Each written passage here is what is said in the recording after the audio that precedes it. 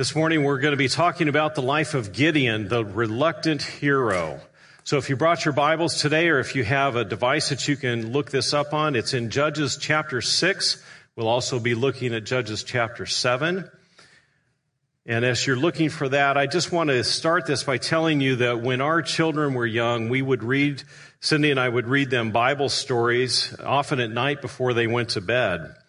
And I especially remember when I got to the book of Judges and I was reading to our sons, Derek and Chad. And like typical boys, they absolutely loved the stories in Judges. The stories were so full of adventure that our boys were totally captivated by them. One of their favorites was the story of Ehud, known as the left-handed judge. That's found in Judges chapter 3. I'll tell you that because I'm not going to tell you why that was their favorite. You'll have to look it up this afternoon to find out why. But they would ask me to tell them those stories over and over again. Well, here's a little bit of a background to the book of Judges as we come into it. We start back long before the book of Judges with Moses, who was called by God to lead God's people, the children of Israel, out of captivity, out of slavery in Egypt, and take them into the promised land. And as he did that through miraculous signs, through miraculous actions, they got to the very edge of where they were supposed to be, and the people of Israel didn't trust God. They were ruled by their fear, and so God said, okay, then you can just wander around here while we wait for this generation to die off, which was 40 years. And at the end of that period, God called Moses to heaven. And the man who became the next leader of the children of Israel was a man who had been Moses' right-hand leader, and his name was Joshua. And he took the people into the promised land miraculously across the Jordan River. And then as they captivated the people there and settled into the land, he was their leader for many years. That takes us right up to the beginning of the book of Judges. And then God called a series of 12 different people to be the leaders, the judges of Israel. This is when we begin to see three different themes pop up in the book of Judges. The first one is that suffering often begins at the top with leadership. History has proven that people often suffer great injustices due to the poor decisions of their leaders. The book of Judges provides a few examples of leaders who served God and then their people were rewarded with peaceful times. But it also tells of many leaders who turned to false gods and reaped the evil results of their unfaithfulness to God. Here's theme number 2. People often impede their own progress. We can't blame all of our problems on leadership. Because just like us, the Israelites knew what God wanted from them. They knew his commands, but they simply chose to disobey. And instead, they followed their own desires, and their sin led to disasters such as the one found in Judges chapter 13, verse 1. And the people of Israel again did what was evil in the sight of the Lord. So the Lord gave them into the hand of the Philistines for 40 years. So oftentimes, we find our suffering is due to our own defiance and our poor choices. And that's when we need to realize our need to cry out to the Lord and ask for his forgiveness. So we've seen theme number 1 is that suffering often starts at the top. Theme number 2, that people often impede their own progress. And the third theme is God uses flawed people. And this is what I want to focus on today.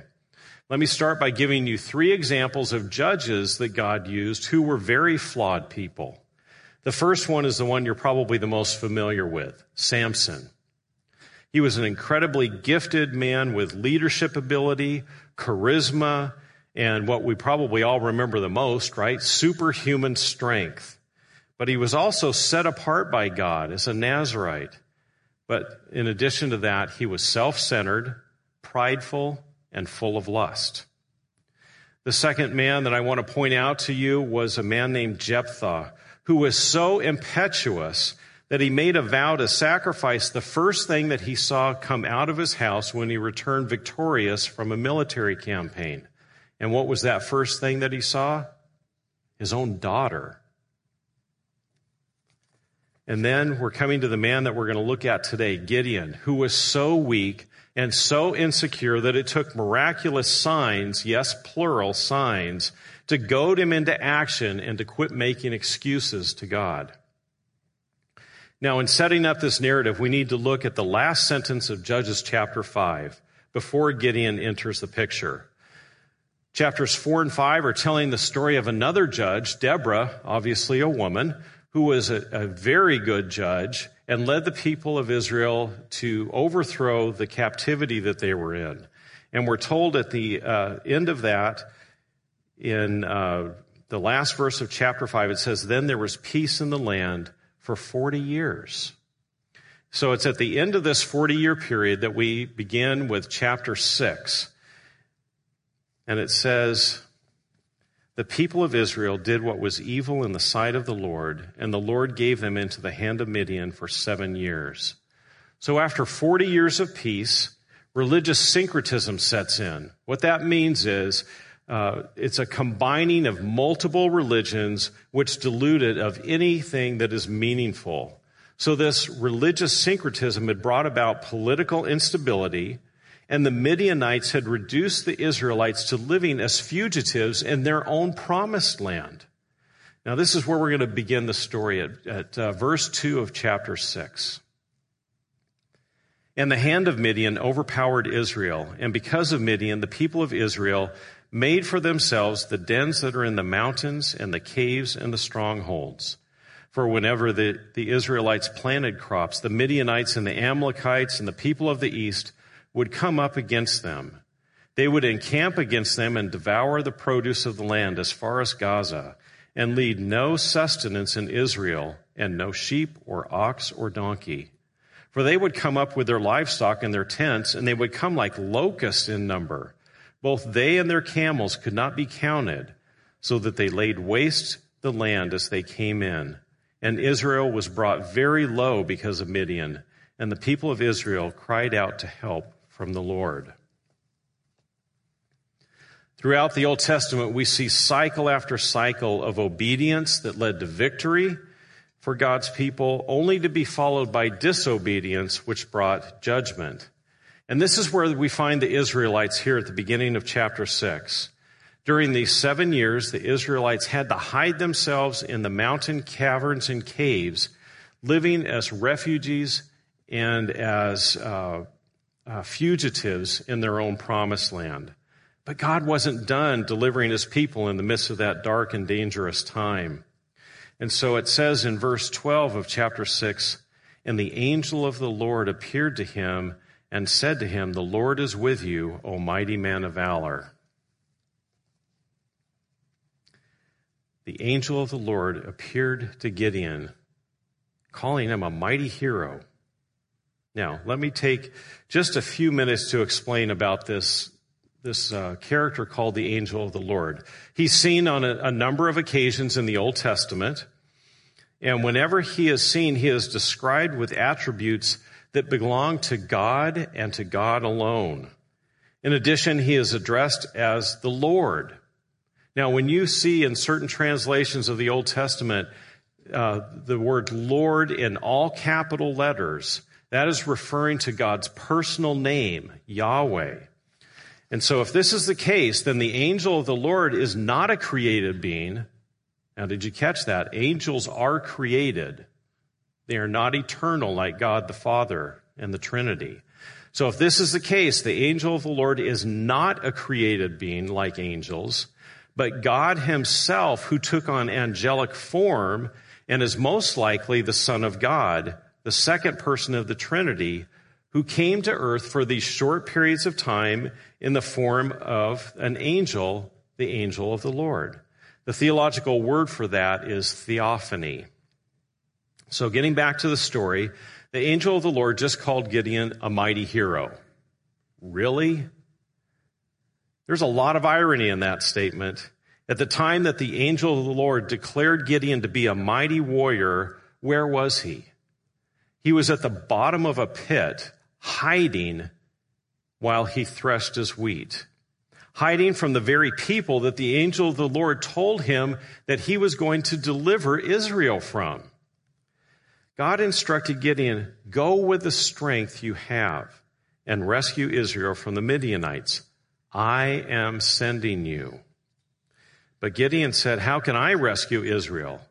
In verse 15, it says something very interesting. He says to the angel of the Lord, "Please, Lord, how can I save Israel? Behold, my clan is the weakest in Manasseh, and I am the least in my father's house."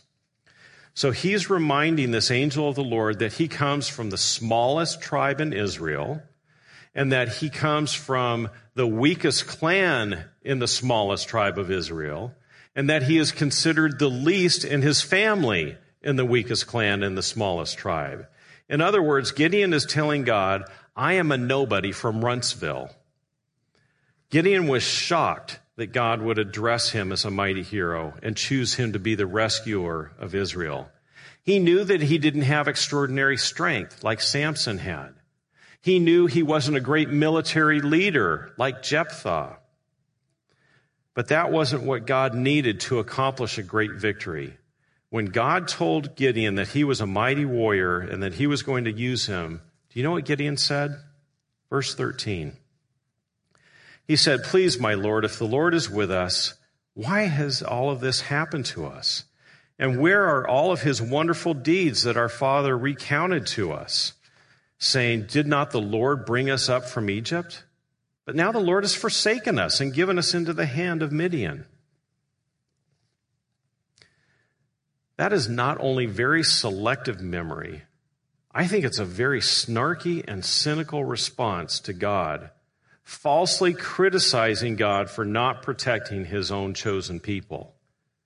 Gideon showed an ignorance to the reason for Israel's problem, which we remember is that they had done evil in the sight of the Lord, not that God just wasn't paying attention to them anymore. So first Gideon makes this statement out of his bad theology. He says, "Please, my Lord, if the Lord is with us, why then has all of this happened to us?" In other words, if God is really on our side, nothing bad should ever happen to us, right? Let's not get all judgy on Gideon, because we need to look at ourselves, right? Don't we do the exact same thing many times? Let me give you a couple of examples. You're just starting to get ahead financially, and you've set aside a little bit of money. I do mean a little bit. And instead of spending it, you're feeling pretty good about yourself because you actually put it in your savings account. And then your water heater rusts out, or your refrigerator stops working, or your car doesn't pass inspection, or that refund you were expecting to get on your taxes, you actually now owe money to the federal government. And what do you think? Or sometimes even say out loud, "Why, God?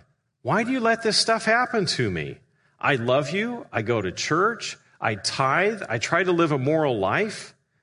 And the implied message is, I'm a Christian, therefore God owes me a comfortable life. Let me give you another example, because maybe those kind of things don't shake your faith. Maybe you've weathered the financial storms or the teenage rebellion of your kids. But now, after a lifetime of serving God, the doctor's diagnosis comes back and he says, "You have cancer or Alzheimer's." And now you ask the question, "Why, God? I've given you everything. I've lived my life for you. Why did you let this happen? There ought to be some kind of reward, even on earth, for living a godly life. Why do people who don't love you or follow you seem to live a pain-free life? And I have cancer." Gideon also shows his revisionist history of Israel, of what God has done. He says, "And where are all of his wonderful deeds that our fathers recounted to us, saying, 'Did not the Lord bring us up from Egypt?' But now the Lord has forsaken us and given us into the hand of Midian." Gideon's version of history said that God brought the Israelites out of slavery in Egypt, and then he did nothing else for them.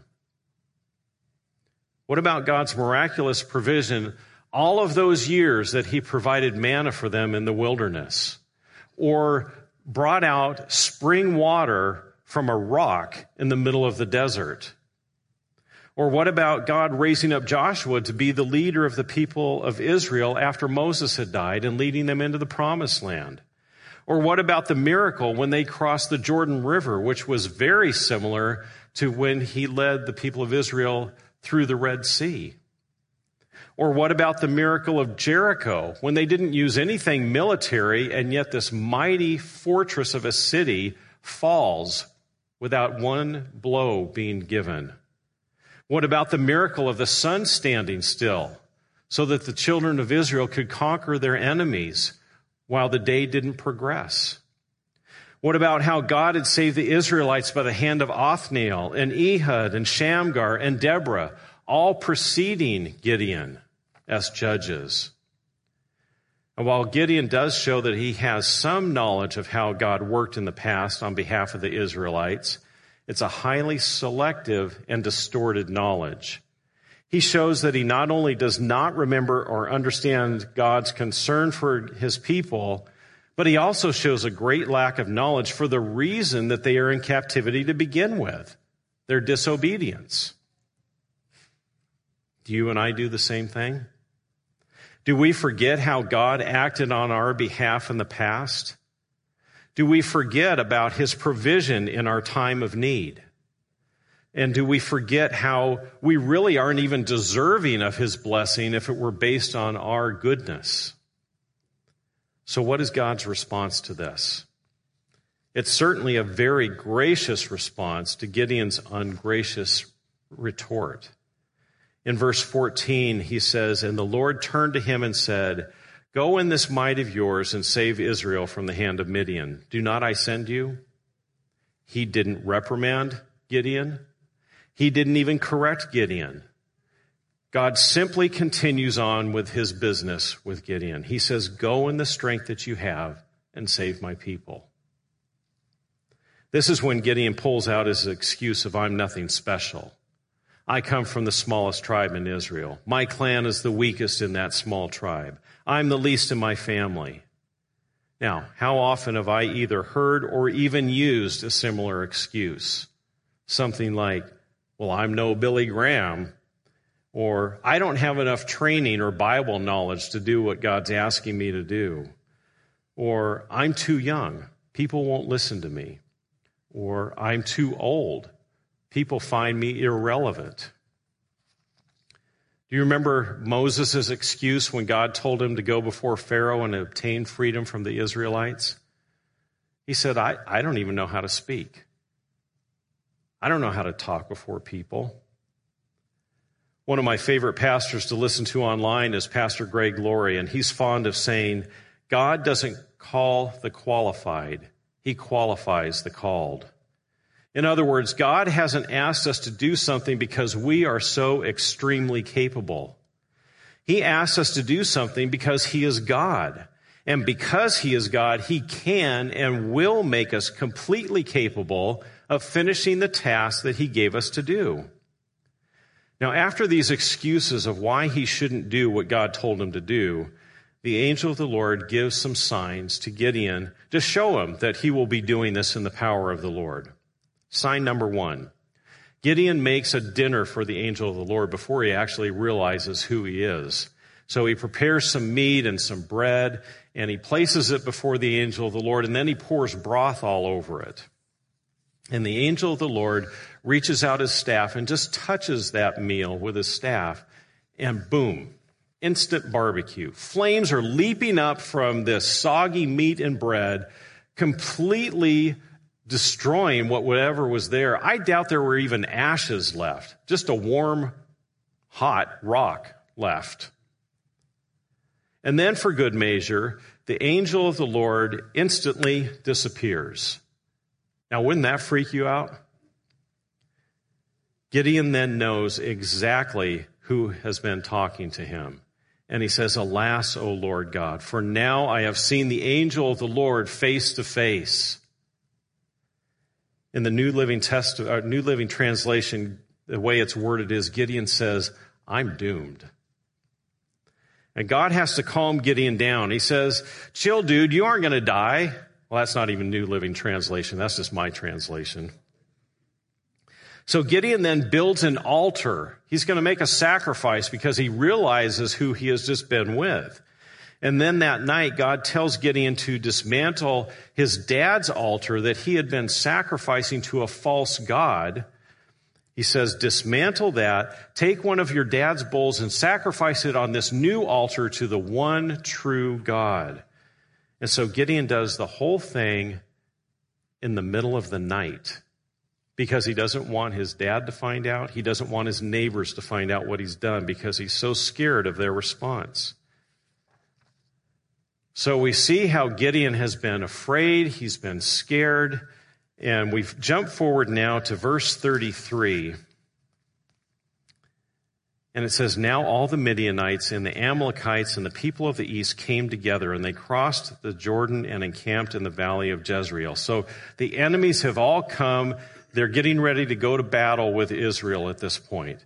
But the Spirit of the Lord clothed Gideon, and he sounded the trumpet, and the Abiezrites, I had to learn that one, okay, were called out to follow him, and he sent messengers throughout all Manasseh, and they too were called out to follow him, and they sent messengers to Asher, Zebulun, Naphtali, and they went up to meet them. Do you understand what's just happened here? Gideon, who was so scared that he was hiding in a hole, Gideon, who asked for sign after sign, Gideon, who was afraid to tear down an altar to a false god so much that he did it in the middle of the night, now has just sent out word to the children of Israel, hey, our enemies are here. I'm calling all of you to come together. Send me all of your soldiers. And they did it. So they recognize now that Gideon is God's messenger. He is the judge that God has sent for them. And yet Gideon still needs reassurance. He tells God he needs yet another miraculous sign. Now, this is the sign that most of us are familiar with, the fleece, right? Gideon says, I'm going to put out a wool fleece, which is basically just a sheepskin.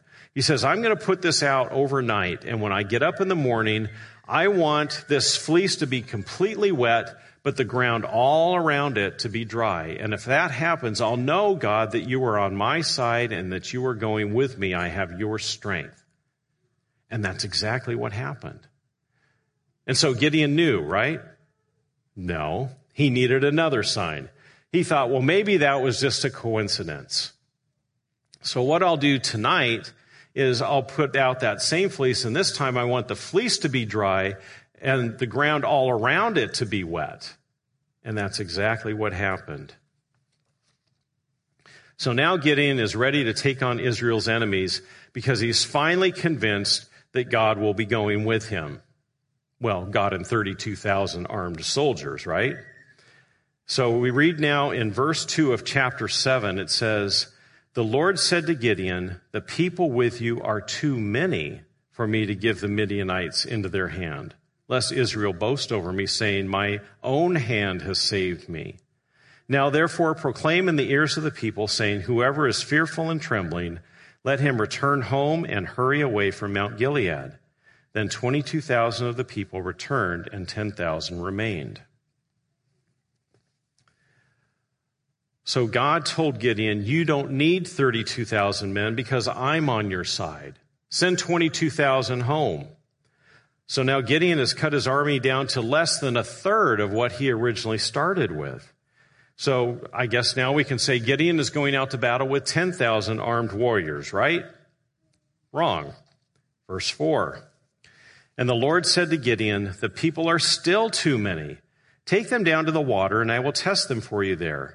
And any one of whom I say to you, this one shall go with you, shall go with you. And any of whom I say to you, this one shall not go with you, shall not go. So he brought the people down to the water, and the Lord said to Gideon, everyone who laps the water with his tongue, as a dog laps, you shall set by himself. Likewise, everyone who kneels down to drink.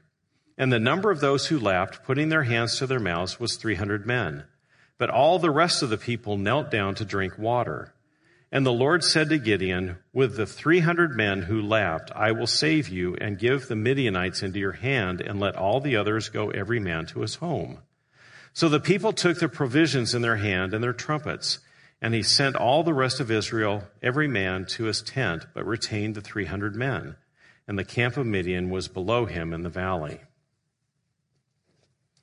Now, we're not going to focus on the way that God whittled down the number of the soldiers, because that's not the important message here. The important message of these verses is that it's important to understand the process is based on purely arbitrary criteria. The point is that God is reducing the number of fighting men to an extremely small number, less than 1% of what he started with in the beginning. And the reason for that reduction is stated very clearly in chapter 7, verse 2. And I want to read this to you from the New Living Translation. The Lord said to Gideon, "You have too many warriors with you. If I let all of you fight the Midianites, the Israelites will boast to me that they saved themselves by their own strength." That's why God was making this group so small, so that they couldn't take any of the credit. Gideon didn't know that God had chosen him to demonstrate something about God himself, that he chooses what is weak and humble to accomplish his grand purposes. In fact, God's chosen method to accomplish his most important purpose in the world, reconciling the world to himself, was for Jesus, the Son of God, to become weak by becoming human. Jesus chose to set aside the strength and the power and the majesty and glory that had been his since before the foundation of the world, to become flesh, to become vulnerable to the point of death. And you know what else? God intends for us to reflect something of himself as we not only accept, but also embrace weakness. 2 Corinthians 12:9 says, "My power works best in weakness." The Lord said to Paul, which enabled Paul to say, "So now I am glad to boast about my weakness, so that the power of Christ can work through me." I have 4 lessons that I think we can take away from this today. The first one is, we live in dark times just like Gideon did. I really don't need to convince you of that, do I? The COVID pandemic, people out of work, racial injustice, rioting in cities across the nation. Is God still on his throne? Yes, he is. Why hasn't he done something to change our circumstances? Well, let's go back to Judges 6:1. The people of Israel did what was evil in the sight of the Lord, and the Lord gave them into the hand of Midian 7 years. We want instantaneous change, but that is rarely God's plan because we don't grow through instantaneous justice. Habakkuk 2:3 says, "For still the vision awaits its appointed time. It hastens to the end. It will not lie. If it seems slow, wait for it. It will surely come. It will not delay." Psalm 27:14 says, "Wait for the Lord. Be strong and let your heart take courage. Wait for the Lord." Galatians 6:9 says, "And let us not grow weary of doing good, for in due season we will reap if we do not give up." And 2 Peter 3:8 says, "But do not overlook this one fact, beloved, that with the Lord 1 day is as 1,000 years, and 1,000 years as 1 day." Lesson number 2, Gideon felt like a nobody, unqualified to do anything of significance for the Lord. Remember, he was the nobody from Runtsville. He was so afraid of the people he was called to defeat that he was harvesting in a hole. He was so afraid of his neighbors finding out and his father finding out that he was going to tear down his father's altar to a false god that he did it in the middle of the night. He was so worried that God wouldn't really help him that he asked God for a sign over and over and over again just to make sure. Remember, God does not call the qualified. He qualifies the called. Has God made it clear to you that he wants you to do something? Do you feel up to the task, or do you feel that the task is greater than your ability? Trust God, obey him, and then watch him work through you. 1 Corinthians 1:27 says, "But God chose what is foolish in the world to shame the wise. God chose what is weak in the world to shame the strong." This isn't just about being a leader either. Has God called you to tell your neighbor about Jesus' love and forgiveness? Of course he has. Do you feel up to that task? I would guess most of us don't, most of the time. Step out in faith, fully prayed up, and open your mouth. Lesson number 3, don't have a faulty memory of how God has worked in your life. I found one of the best ways to do this is to recite your blessings. And maybe some of you remember that old hymn, Count Your Blessings. I want to read just a couple of lines from that. When upon life's billows you are tempest-tossed, when you are discouraged, thinking all is lost, count your many blessings, name them one by one, and it will surprise you what the Lord has done. So amid the conflict, whether great or small, do not be discouraged or disheartened. God is over all. Count your many blessings. Angels will attend, help and comfort give you to your journey's end. So tell yourself, tell your family how God has provided, how he has healed relationships, how he has sustained you through difficult times and illnesses. And then lesson number 4, God is going to receive the glory. Do you remember why God reduced Gideon's army from 32,000 fighting men to 300? Judges 7:7 tells us the answer. With 300 men, I, God, will save you. Gideon could never take credit for that victory. The circumstances were too ridiculous.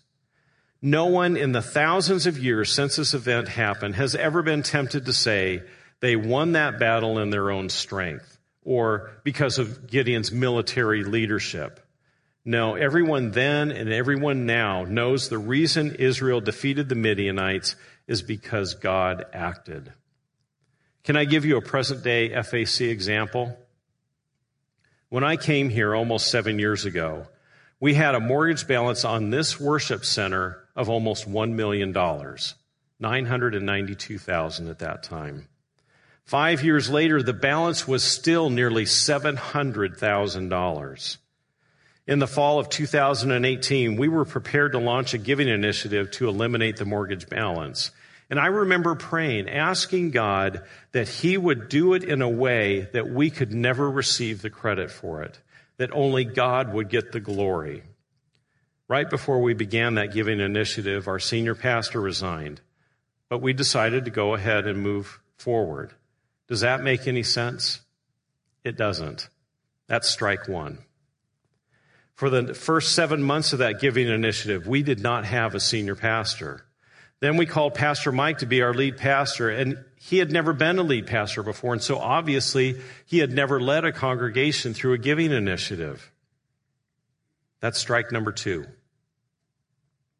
This past winter, we entered into a global pandemic that led to the unemployment rates spiking from 3.5% in February to nearly 15% in April. Many of the people in our church were furloughed and not receiving a paycheck. And for 3 months, we didn't have in-person services, so obviously we weren't even passing an offering plate. That's strike 3. And what's happened? As of this week, our mortgage balance is down to $18,243. Does that make any sense at all? It doesn't. So what's happened? What is the explanation for that? God did it. Yes, he did it through the generosity and the faithfulness of his people, but let's not kid ourselves. This is a God thing. God will receive the glory. Let's pray. Our Heavenly Father, we do live in dark times, just as Gideon did. But just as you had not abandoned Gideon or your people, you have not abandoned us. Remind us of that, Father. We need to hear that. Many of us feel unqualified for what we know you have called us to do. Would you teach us to trust you and obey you? And Father, help us to remember how you have acted in our past, how you have sustained us, how you have healed us, how you have mended broken relationships, freed us when we couldn't go on ourselves. And Father, help us to remember that it's not us that will receive the glory, but that it's you. In Jesus' name, amen.